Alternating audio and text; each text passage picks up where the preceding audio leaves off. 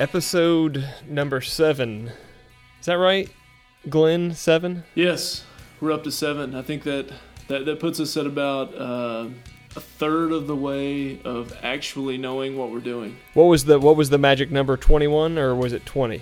Yeah, we have to get 20 under our belt, and then by 21, then we're at that point we're professionals, or at least halfway have our stuff together. I should know how many episodes we have, since I took the mighty task of getting our podcast in the Google Play Store today. Yeah, very nice work there. That's good IT work. That's why I'm funding this thing, because those are the results I'm getting. Those literally tens of dollars that you've spent on this thing are starting to really show dividends. Yeah, really spreading our wings to the MacBook crowd already, and the PC crowd, and now I don't know. Does Google Play does that play to the? I guess you could say like the Android crowd. I don't know. I was thinking maybe the Acer.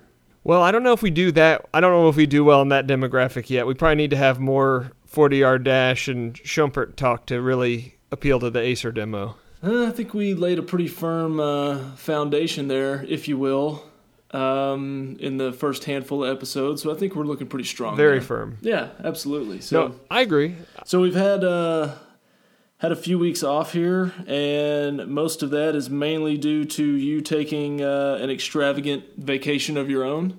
I did. I followed in your footsteps. Didn't leave the country. Didn't hang out with any Euros. But I did spend 5 days in the exciting outpost of Virginia Beach. So this was a beachfront trip. This was a beachfront trip, and it's a different kind of beach. I know in your many world travels you've been all over, and it's certainly not the Pacific Coast or real resort douchey beach where there's a bunch of people laying out. This is more the Jaws kind of beach. Very family oriented. A lot of people, a lot of kids hanging out, cooking out, picnics, that kind of stuff. And can I assume this was a family trip for you as well? Yes, it is. The woman that I'm currently seeing, we actually rented it was actually a really big family trip. It was almost an unofficial family reunion. We rented a large house on the beach and stayed there with lots of family, lots of kids. We had aunts, uncles, cousins, people we hadn't seen in many, many years. It was really just a big old family circle jerk, if you know what I mean. Oh, I don't think I've ever phrased it that way for a family vacation, but is that an early front runner for podcast number 7 title? The phrase family circle jerk? I don't know. I'm just going to throw it out there. I'm going to make a note. I think it's either a potential title or it's going to be the name of my 3rd album, one of the two. But no, it was cool. We got to do a lot of stuff that we never ever get to do here in Texas, because the house came fully furnished with everything you would need, including a PlayStation 2 and NHL 2005. Wow, so it was up to date, fully furnished. It was very up to date, but no, there was a dock out back. They had fishing poles, crab traps, kayaks, bikes, wow. All these things that I don't own. I don't own a bike, I don't own a kayak, I don't own a fishing pole. A myriad of activities to do for 5 days in the beach. Do you own a PS2? I actually do own a PS2, and I actually own NHL 2005. Yeah, I actually also have the PS2, but it is the most recent gaming system that I possess. I don't possess anything newer than that. So really running a little bit behind the times there. Glenn, that surprises me. You strike me as the kind of guy who would be a Madden player. There is a Madden, I think it's 2008. Sitting in my cabinet, which I think I've played maybe 2 times, and I only bought it because Vince Young was on the. Wow! So you never made it far enough into the gaming progression to get into online gaming or anything like that? No, really never played anything with any, habitually or with any reckless abandon. Probably post 10 Tecmo Super Bowl. So past the early to mid 90s, it was all just kind of very, very casual. I played so much Tecmo Super Bowl growing up that my parents literally had to put a time limit on the number of games I could play in a day. It wasn't a time of how much Nintendo I could play in a day. It was, these are how many games of Tecmo Super Bowl you can play in a day, because there was no other game that was going in there. Yeah. Oh, it was, I have played, I'm sure you did the same, entire seasons, playoffs, and Super Bowl within one day. Oh, yeah. Until the rules were put in place, yeah. Did you ever do this bit of sorriness that I would do, which was you could go in and edit the starters on the team you were playing? Did you ever do that? No, that sounds very unethical and against God's will. Oh, yeah, no, you would go in there, you'd look at who your week one, opponent is, and then you just go in and you'd put their backup QB, backup running back in, and you remember in that game, any of the backups, like one of the key characteristics is they fumble all the time. And then you could also change your playbook, so I would change all their plays to flea flickers, because then all you'd have to do is grab a lineman, break the line, tackle the guy that was going to receive the flea flicker, and it's an automatic fumble. You didn't do any of this. Oh, what an easy way out. Now, I never did that. I never changed their plays or anything like that, but I have, I got to some point where it was unacceptable. Anything less than an undefeated season and undefeated all the way through the Super Bowl was unacceptable with any team. Right. And if I lost and I truly just lost, that was fine. But there were several times over the course of playing that game that, you only lost because you're ahead and it's like the end of the fourth quarter, but you can't control fumbling and you're returning like a punt and your guy fumbles and they return it for a touchdown, with 12 seconds left, and before it hits 0, you just hit the reset button, probably dropping a very loud expletive, and just replay it, and then turn around to beat the same team, 42-7 the next time around. So I've done that, but no, I wasn't. I wasn't sorry enough to change the other team's players and starters. That seems a little too far. I also didn't use the trick where you can basically just take the nose guard and just dive him at the quarterback at any play where they're not in the shotgun and just get a sack. I didn't use that technique either. Yeah, no. If you were playing somebody else, you had to have shotgun plays for exactly that reason. But yeah. But here's the enigma about young Tommy Lynch. I had a real ethical problem with what you did. I would never do that. If I lost the game, I would take the loss. But I also had the exact same infatuation with always having to have an undefeated season, a 16-0 season, and would go to great lengths of putting in backups, changing the playbook. But if I lost the game, I lost the game. I would never stop a game midstream. Well, of course you didn't have to. And that was extremely frustrating because there were some games I think the computer just decided you were going to lose when you usually fumble the opening kickoff in that game and you just couldn't hold on to the ball. And I would just take it. Like I wouldn't say, "Oh, this is going to be one of those games and start over." I would play till the end and take the loss. Well, you couldn't have lost any games. You changed all their plays to just punt and quarterback sneak. I mean, there's no way you could have possibly lost. Well, I think well, first of all, if you were playing Detroit and they had Rodney Peete, you did not want to do that quarterback sneak because he'd take it for a touchdown every time. No, or QB Eagles, as he was named. Yes. If QB Eagles is in excellent condition, you were in some trouble. Yeah, I believe QB Eagles and QB Vikings was the same way. Yeah, so. lots of bits on that game. As we go off on just a complete tangent, but I can recall, please, just trying to get as many rushing yards as possible with a running back. So you would take the other running back and run backwards like 100 yards just so you could take the guy you're trying to rack up yards with and then run all the way back down the field. And I think with Bo Jackson, obviously, and I think with Thurman Thomas, I want to say somewhere between like 1,300 and 1,500 yards is what I was able to rack up within a single game. Oh, my gosh. No, this is bringing back such great memories because I got really – so after – I think after you get the 16-0 season down where you can hit that pretty regularly, and then you start really fixating on the stats. and I would play entire seasons doing bits. And the one bit I was never ever able to do that I tried, and I mean I would get far, was the 100% completion percentage for a season. Oh wow, that is impressive. And I would take that bit to the extreme, which was I would run the play where the tight end basically goes out about 5 yards, runs to the middle of the field and stops, and there's either somebody covering him or there's not. And I would pick that play every time. If he was open, I would throw it to him, and if he wasn't, I would just run straight up out of bounds and run it again.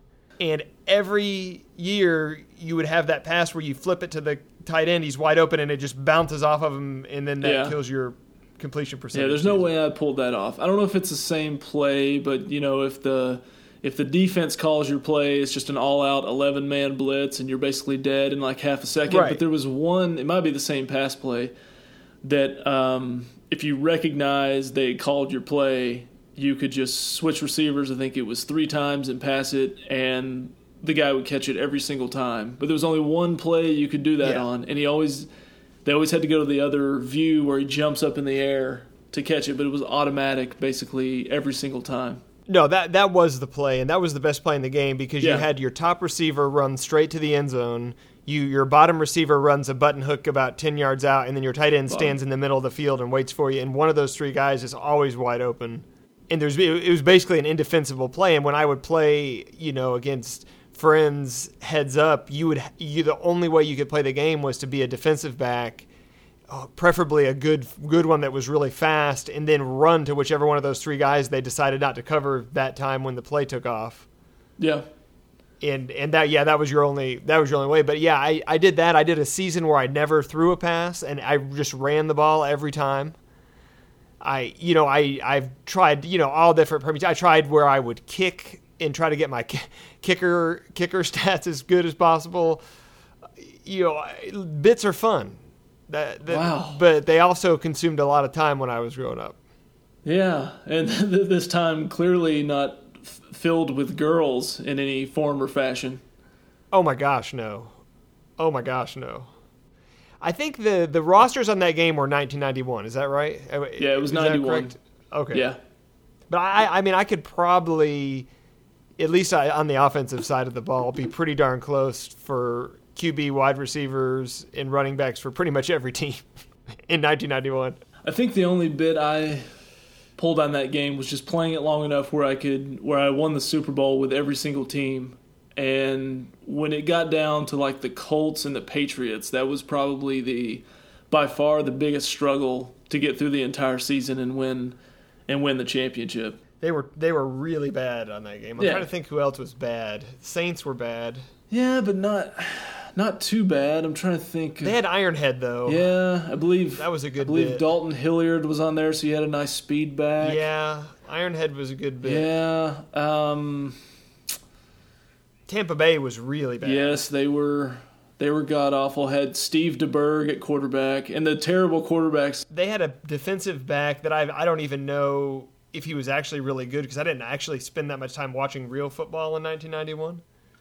His name was Wayne Haddix. Oh yes, I'm very familiar with the great Wayne Haddix. His average condition running speed or running power, whatever it was called, was 81. So you could pick him lined up as a corner and sack the quarterback almost every time. Yeah.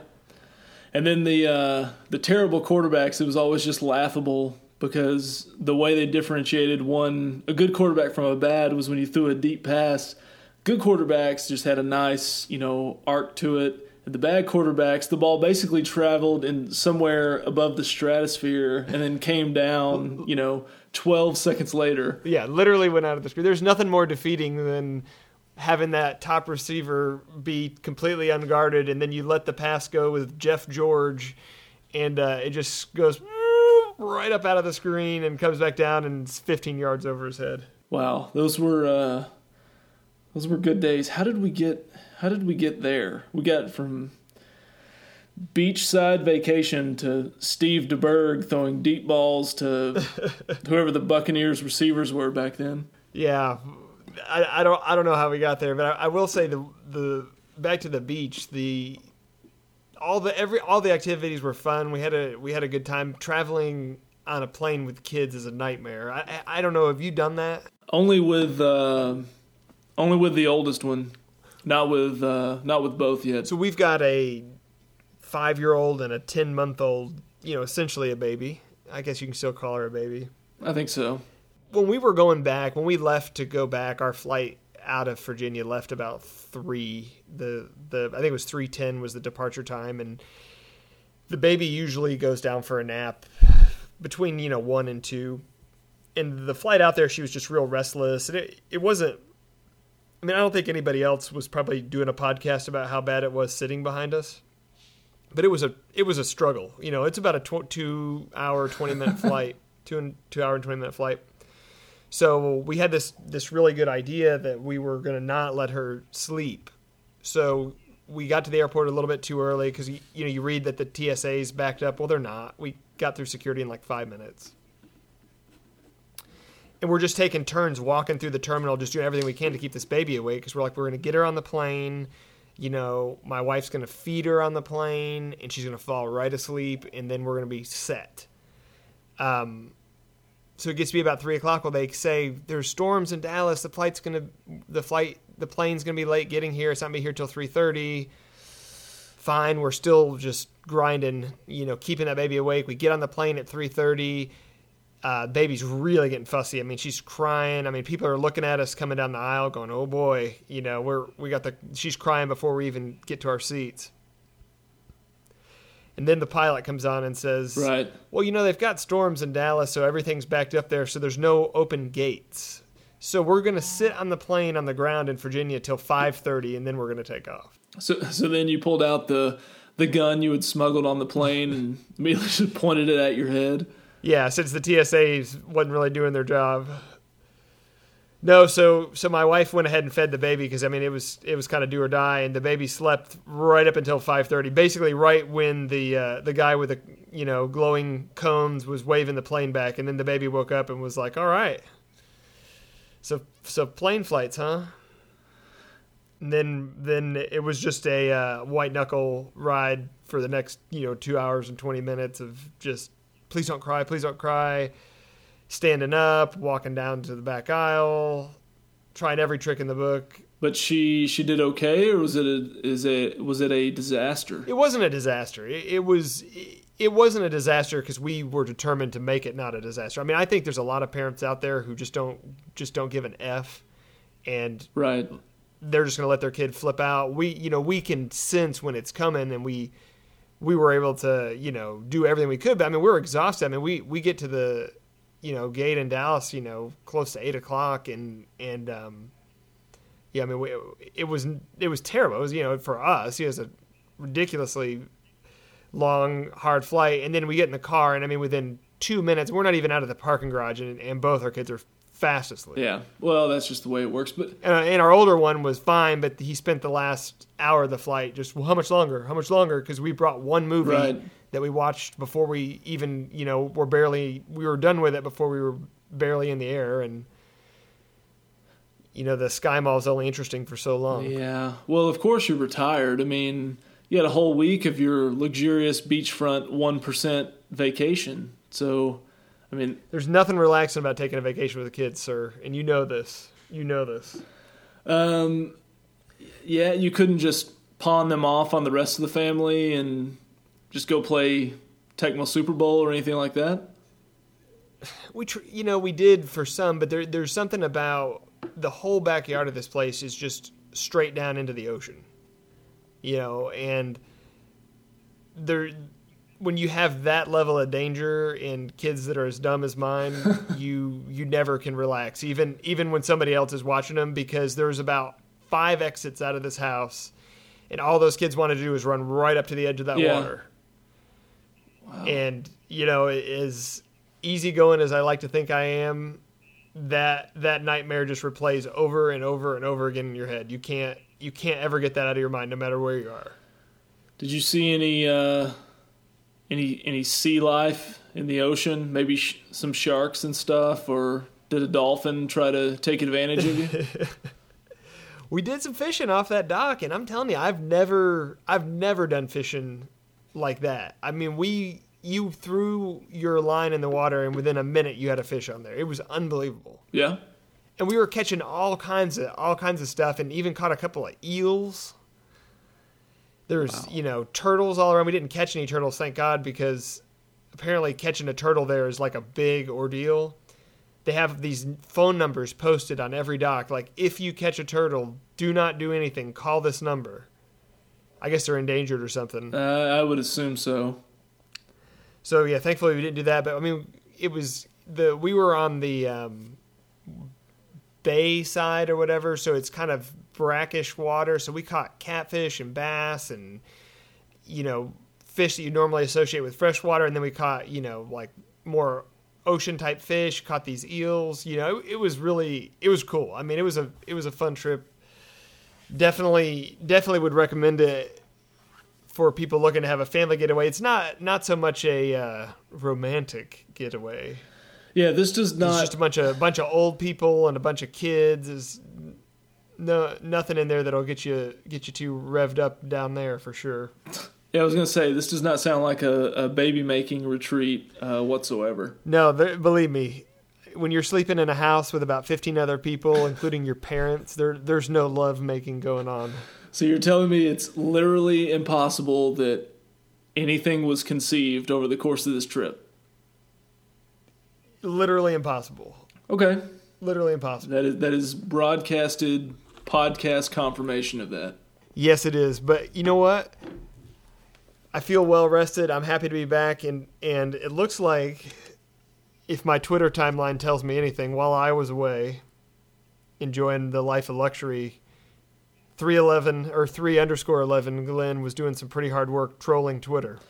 We were hard at work today as the Rangers took on the Astros, and I guess, do we need to throw out our Twitter handles real quick since we didn't get to that at the beginning? Yeah, I guess technically this is still the show open, so... Yeah, I guess so. It's very, very extended. Yeah, a 30-minute show open. You can find me at Tommy2_0.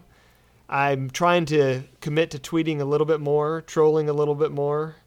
I've identified some pretty soft targets on the far right wing of the political spectrum that I've got my sights set on, so... If you want to follow me, we'll have some fun, and then also make sure to go right into my Twitter timeline so you can look at all my @tweets trying to draw the far right offsides. Absolutely, and you can find me at 3_11 Glenn. And who we were trying to draw offsides today is either the ultimate genius or complete beating of @Astros Rants on Twitter. And this is a guy who basically, I assume it's a guy, tweets about the Astros. He definitely hates the Rangers. And everything he tweets is basically the most annoying thing you could imagine from a sports fan. Like, everything the opposing team does is pure luck, and everybody on the opposing team is a thug. He seems very obsessed with the word thug and the hashtag thug also. Yes, and I think, first of all, I think this whole thing is a bit. This is a guy who probably is in the late 20s, early 30s demographic and has set up this Twitter handle just to draw people from opposing teams off sides and get commenters to argue with each other. Because he doesn't appear to really argue back and forth to the people that respond to him or tweet at him, which I found out today. Because numerous attempts to get him to respond or argue or anything were not successful. So I think this whole thing is a bit. Now, well, and I'll take it a step further. I think the guy's from here. I don't even think he's from Houston. That also a possibility. Now, I think I think this bit is being carried out by a local, because I just pulled up. He's been active in the last 30 minutes, but his incessant trolling of Evan Grant reeks of somebody local, because Evan's such an easy target. Yeah, I actually do appreciate a lot of his humor. We're just going to assume he's a dude. If it's a girl, we're sorry, but I'm just going to assume it's a guy. Did you ever end up writing that Rangers get lucky against the Astros again article at Evan Grant? Or Evan P. Grant, sorry.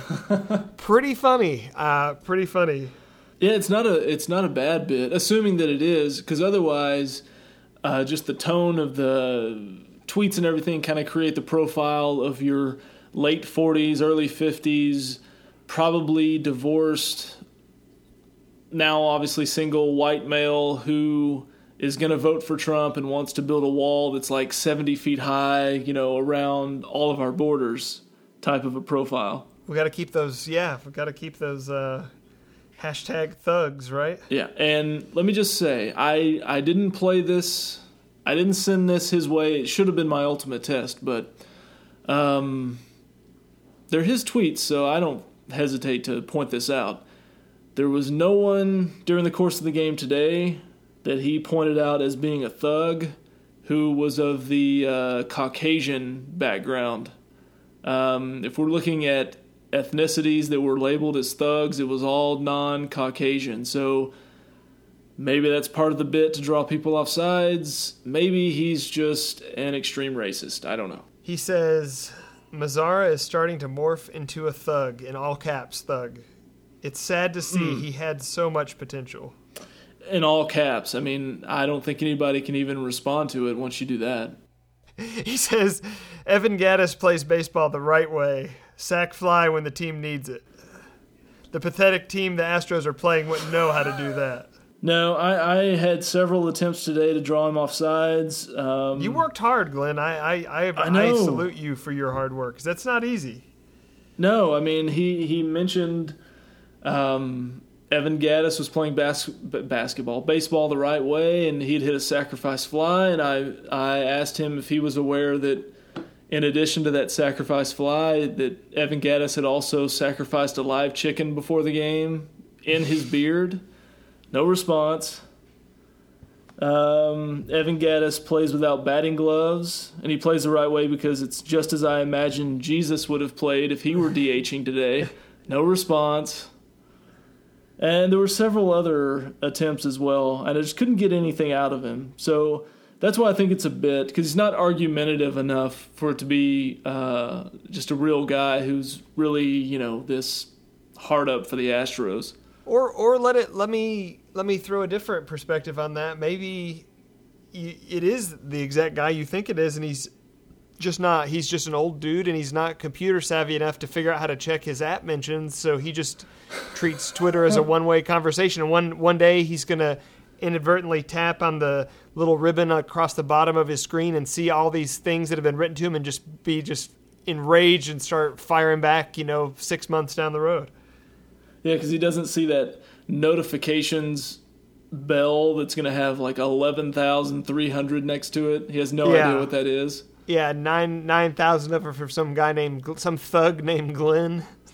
Yeah, I would love to be labeled that way. That would be my dream. I was also accused by some guy at TV Wizard 85 of being the individual that altered Evan Gattis's Wikipedia page today to reflect that he was really a woman pretending to be a man, and he had 5 different species of birds within his beard, which I did not take credit for. I advised that that was not my work, but I was accused of that. So a very odd development today during the Rangers-Astros battle, but I believe that's 3 out of 4 this week, and 9 out of 10 overall this season? Yeah.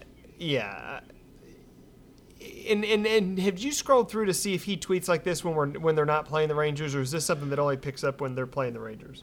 Well, I noticed in the comments today that somebody had mentioned that he goes off like this when it's the Rangers, but when it's in any other opponent, he tends to it's very, he doesn't like AJ Hinch at all.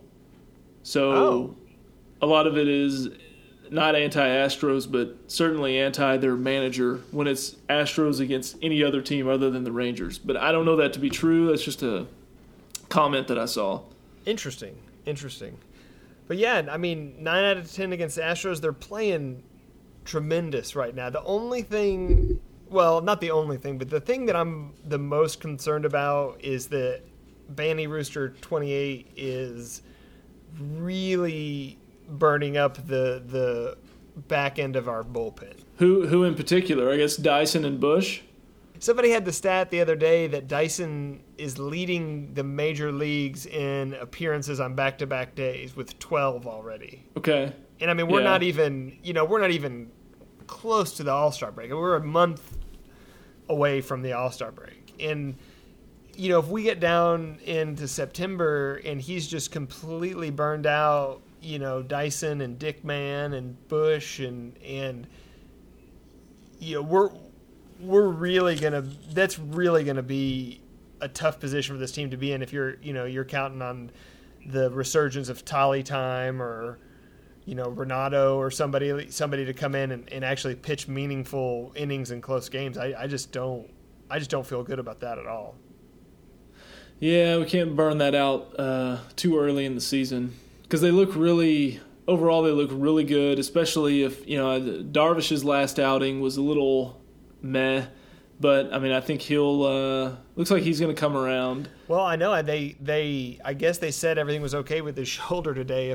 If not, that would be a tough thing. But well, I had read some stuff previously with guys coming back from Tommy John that there's a tendency like the third or fourth for starting pitchers, I guess. The third or fourth outing back from the surgery, once they get back to the majors, they rehabbed and everything, those are always a little bit questionable. That they tend to be stronger in the first couple outings than the next couple that follow, and then they're usually fine from there on. I think I don't know the explanation behind that. I know somebody covered it today, but I can't remember what they said. But his shoulder apparently is fine, is going to be fine. He's going to go through his normal routine tomorrow, and I don't think they're going to skip him in the rotation at all. Well, and I'm not going to feel good until we've got a couple more starts under our belt behind this. But yeah, I think this is just a terrific team. I think I don't want to jinx it, but I think there's tremendous opportunity this year for this team. I think they're put together well. There's so many young pieces at really key positions on this team, and everybody seems to really be buying into Banny Rooster. Like I said, I think JD's going to have to probably make some kind of a small move or two to shore up the bullpen. I know we've got potentially Kella and Sheppers coming back eventually, but I think that's it. And I really like what Banny's doing. Man, he's going with the hot hand and the young players, and not fall into that trap Wash fell into, which is like, oh well, we've got to play our veterans, and he's really making people earn their playing time and earn their spots, and it shows on the field. So yeah, we have to at least mention the sports god that is Jurickson Profar, at least through the last 12 games. Just amazing. Unbelievable. And he's been better than I thought he would. Of course, I didn't think, oh yeah, they'll call him up because Odor is going to punch somebody in the face and get suspended for a week and a half. But I thought he would get called up at some point during the year, probably play, moderately well to well, and then might be, great, something to good trade bait. But right, yeah, no, I'm there with you. But I mean, they could still do that, and I think what he's done over the last couple of weeks, if he continues it for a while, you'd definitely be selling high. But see, like kind of everything that's happened in the last 48 hours has really proven why maybe you don't want to do that. Beltre's getting older, and he's got those hamstring problems that linger, and Profar can play third, which is what he did today. And then the fact that he showed amazing ability playing first base, and he's got that great stretch, and made a couple of really athletic plays there. I think you could get him the amount of at bats you would need to justify keeping him here without necessarily having to have him locked in at one of the middle infield spots. Yeah, I don't think there's any reason to ship this guy off anywhere right now unless you get just some kind of ridiculous offer. The odd man out in this is probably going to be Mitch. as far as getting his at bats are concerned, because I don't think he's taken any away from Profar, and I think Vanny probably is going to be more inclined to stick with Fielder in the DH spot. But no, I mean I think Profar is going to be playing every day. He's not going to be used in a platoon or utility role. He's going to be playing every day. Well, and I think it might take some at bats from Moreland this year, and long term, I don't think Moreland was going to be here beyond this year anyway. No, I'm just mean this year. Yeah, he's done. He's done Yeah. after this year here, and I'm okay with that. I like Mitch. Yeah, he's had a I'm good okay run with that. here, but he's not spectacular enough that you need to invest long term. I mean, you can, whether it's Profar taking up a roster spot or the great Ryan Rua, who's doing a admirable job as well when they throw him out there. Yeah, I'm guessing when Chu gets back, we'll probably be seeing a lot less of him. But no, he's been great, and Hoying's been good, and freaking Desmond's going to make a small fortune this offseason thanks to what he's done out there today or this season. Yeah, I look forward to him, probably playing for the Yankees or Dodgers next year, making about $17 million a year, and good for him. He has printed a blank check for himself by his versatility and by his approach to the game. So I wish nothing but good things for him, man. I just wish we didn't have all these terrible contracts hanging over our head where we could be a player in that game, because I'd love for him to be here for several more years. But we're going to be paying Chu and Prince and I don't unless we start paying $5 a gallon for gas before the end of the year, I don't see that Desmond contract happening. Yeah, I don't either. You mentioned is it Jared Hoying? Is that his first name? Yes. Yeah, I mean he's done fine. I think he's hitting like 200 and spot starts and everything, but he definitely just has the appearance of a guy who is just dominating like an Allen softball league, and he just wants some kind of contest where he can play left field for a couple of nights. He's got an odd batting stance, and he just doesn't. He hit the home run to get free season tickets, and that also included a short stint with the club. Yeah, you get in the NBA, it would be the 10-day contract. I mean, that's when I look at that guy, that's what I'm thinking. But yeah, I mean, he's a short term until Chu comes back. Well, until Chu comes back, gets on base, and then pulls whatever muscle in his leg, rounding third, and goes back on the disabled list. Which sucks because, I mean, what has he played in more than 5 or 10 games this whole year? No, I don't think so. I don't have it in front of me, but because I think he's been good. And Chu could help the team, really. I mean, what his approach at the plate and what he kind of brings, he could help this team. I mean, really, when he comes back, we should be even better than we are now, which is ridiculous. So you think there's a chance that in late October or possibly the first week of November that the Rangers are playing a game maybe at Wrigley Field for all the marbles? Yeah, and I just hope that I'm somewhere in Las Vegas vomiting right as the Rangers are about to close it down. That's all I can hope for. I don't think we need a repeat of that, but I will. So the last time, 2011, the last time they clinched the World Series, I think Michael Young caught a pop out on the first base side to win the ALCS. At that very moment, I went on StubHub and got tickets to, if it went that far that year, which it did, to games 6 and 7 of the World Series. And I will make that commitment right now that if the same scenario plays out, regardless of where it is, here, home or away, I probably have the same plan that I'm locking in for game 6 or 7. So your commitment is if Michael Young comes back and starts playing again for the Rangers this year and catches the final out, you will go to the World Series? Well, no, I don't mean it that literally. I just mean if the Rangers clinch a trip to the World Series, I'm executing the same plan as 5 years ago, and I will be there. Well, I'll tell you what, if the World Series is in Wrigley and you want tickets to Game 6 and 7, you're probably going to have to sell some shares of long-term investments to fund that ticket. Do I sound worried? Is this a voice of concern that you hear? No. Glenn, you haven't flinched at all. I have the utmost confidence that this doesn't phase you in any way. Yeah, like I haven't even blinked or anything. No. You're just completely steady. Yeah. Hand on the wheel the whole time. I've been saving up for this moment my entire life. So I wish I had your disposable income. I truly. I really thought that the response was going to be that you were in and you were going to go with me.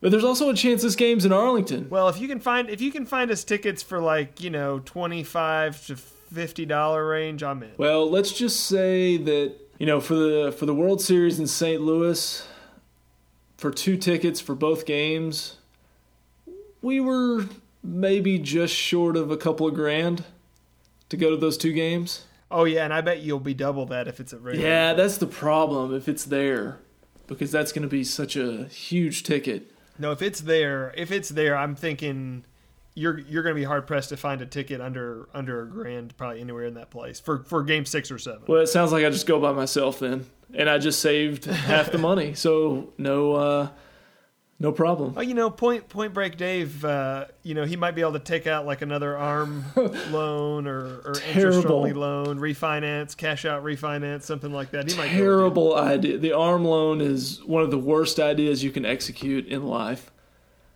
But see, Point Break Dave's the kind of guy that'd go to rent a center, rooms to go, and just get the biggest TV, get there, and then just pay like $12 a week for it. I mean, he's very familiar with all those kind of financial. We need to get Dave back on here because there's no way he has more than $29 to his name. Yet he has all the luxuries in life that you can imagine. Yeah, Dave could make that happen. He could get a couple of those 0% interest credit cards and just kind of split the payments amongst all of them, and finance a few things. Maybe visit a payday loan provider. They have the fair 39% interest rate on whatever you borrow. It's fine. That's why he's Point Break Dave, because he's action oriented. He makes things happen. He doesn't mess around. He didn't miss out on He's like the scaled down version of the Marlins man, with the orange hat. I mean, that's pretty much Point Break Dave. If there's something like that needs to be attended, he'll be there. Yeah, that guy's a hero. Well, what we need to do is just definitely pray for the AL to win the All-Star game. So home field advantage is here, and we're just making a short trek over to Ballpark Way. Yeah. Parking next to the Sheridan and making the short walk through the third base entrance, and that's where we'll be for games 6 and 7 against the Cubs. And I'll tell you what, I'll make the commitment to you that if that's happening, I will be there. Wow. Well, it's going to happen because we talked about it. That's going to make it happen. I mean, honestly, the only thing I'm worried about is it not getting to 6 or 7. That we just go ahead and knock it out in 4. That's a good point. I wonder what Astros rants guy would have to say about all this. Well, maybe 311 Glenn could take his temperature on that tomorrow. Maybe so. Maybe we can run that hypothetical by him. I have a knack for the hypothetical, so maybe I can run that by him and see what he's got to say. But he hasn't had anything to say yet to anything I've posed to him. I mean, even that the Astros' early struggles today may have been due to some sort of violent diarrhea. I mean, not even anything. Not even like you're an idiot or no response whatsoever. Nothing, but I did notice he had time to Photoshop a Hillary Clinton tweet to make it anti-Evan Grant. So wow. More evidence this is a younger guy doing a bit, or 12-year-old. Getting a good laugh about all of this. Yeah, a 12-year-old with his vintage NES playing. He's controlling Wayne Haddix right now with the Buccaneers. Well, if he is, he's balling out. Oh yeah, he's got like 17 sacks already. Yeah, 17 sacks and 6 picks. So what else do we have to go over? Well, I've got one more kind of short thing I wanted to tell you. I haven't got a chance to tell you this yet, but I pulled my groin. Sounds hot. It's really not. It's actually terrible. Have you ever done that? I don't. I mean, I've sustained some sort of injury, but I don't think it was. I don't know if it was defined as a groin pull or not. I think I tweaked it. I'm going to say it was a groin tweak. I legitimately pulled it, and it's so painful because the pain from it actually like will manifest and radiate into your balls. Yeah, I've never experienced that. At least not. No, I've never experienced that. So yeah, so I'm limping around here with, as George DiGianni would say, tender balls. But what you'll be real proud of me is how I actually managed to pull it, because it goes back. Please tell me that you were squatting like 450 pounds. Oh, it's about that bad. I had heard it in the softball tournament that I think we talked about a couple of episodes ago, and it not pulled it, but I had done enough where I was aware of it, and was a little bit sore while I was in the gym, trying to really. You'd really convicted me to try to up the amount of weight I could deadlift. Might have overdone it just a touch, and then the last thing I had to do before I could head home from the workout was to just do some quick abs. And they have one of those ab chairs, where you hook your legs under the bottom part, and then you grab the handles on the top, and there's a weight stack, and you're just crunching, kind of in a seated position. Yeah. Well, this particular one. Well, how did you pull your groin doing that? This particular one has two sets of handles. It has the handles that you grab to execute the crunch, and then it has a couple of straight handles that you use to kind of pull yourself up and position yourself onto the machine. So I decided to go ahead and do full max effort into a, put the weight a little higher than normal while holding the wrong handles. And just put every bit of effort into that move. And obviously the machine budges nowhere, and just felt like my groin pop as I've got my legs kind of hooked under the feet part of this machine. And I mean, as soon as I did it, I just jumped off the machine. It was just like, oh my gosh. And so limped around for 4 days, and then finally had to do the real walk of shame, which is I had to contact my physician. Did you have an MRI done?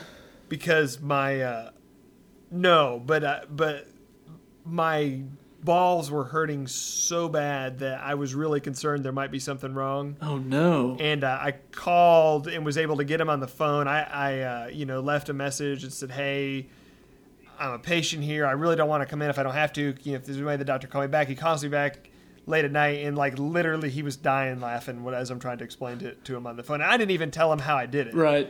And I'm just telling him how bad my balls are hurting, and he's just laughing. He's like, "Dude, you're fine. It's just a groin pull. Take some Advil.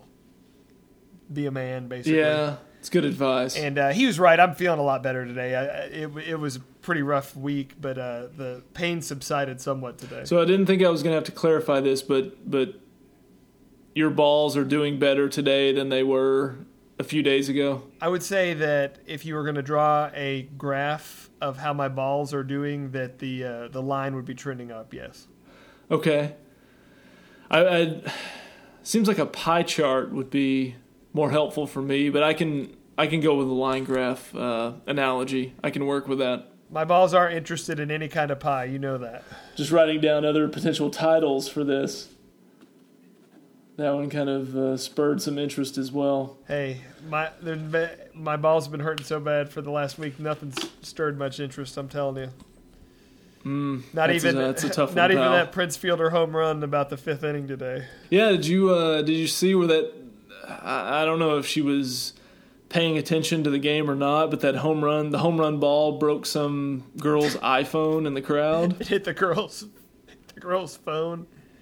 Yeah, and then this huge douchebag wouldn't give her the ball, which I guess I kind of see both sides of that story, but I mean, if some girl's not even paying attention to the game and her phone gets broken, do you really give her the ball? But then Noxie kind of guilted him into doing it.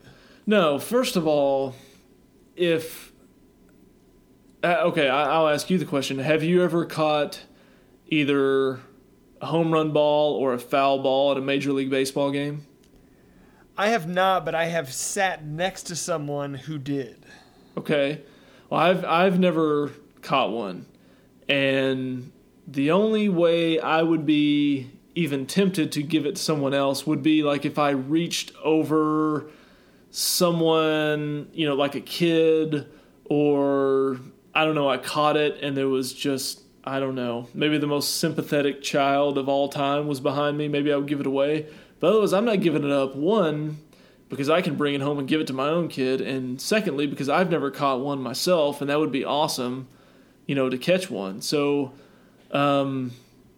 yeah, I don't think I'm giving that up. This is actually kind of a funny story because the guy talk about bringing our conversation full circle. I was actually at Wrigley Field when it happened, so there's part one for my montage. There you go. Well, part two is and you know this guy that I was with, but he's the inexplicable world's biggest Cub fan that lives in Carrollton. And well, he's a WGN Cubs fan. As I was always Rangers' favorite team, but secondarily I was a TBS Braves fan for many, many years. TBS Braves fan, sure. Through the lean years of the late 80s, and then I enjoyed a good 15 years straight of division titles, and then around whenever that was, the early 2000s, I thought, what am I doing? And we're straight Rangers now. Well, that's good. But no, I'm sitting with this guy. He's at Wrigley Field. It's his dream to always be there. He's wearing a frickin' Mark Grace jersey, not a T-shirt jersey, like a button-up Mark Grace jersey. Well, they're playing the Astros. This is back when the Astros were still in the National League.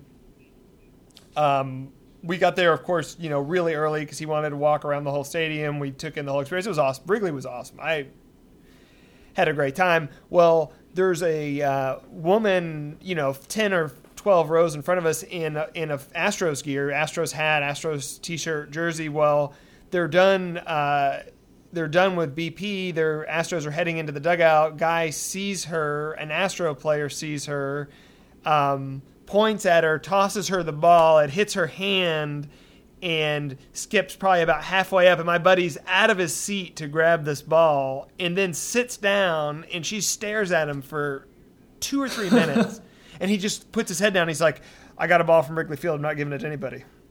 I got a ball from Wrigley Field. And he just looked down until, and it was even worse because the place was probably a quarter full at this. I mean, they were talking about batting practice early.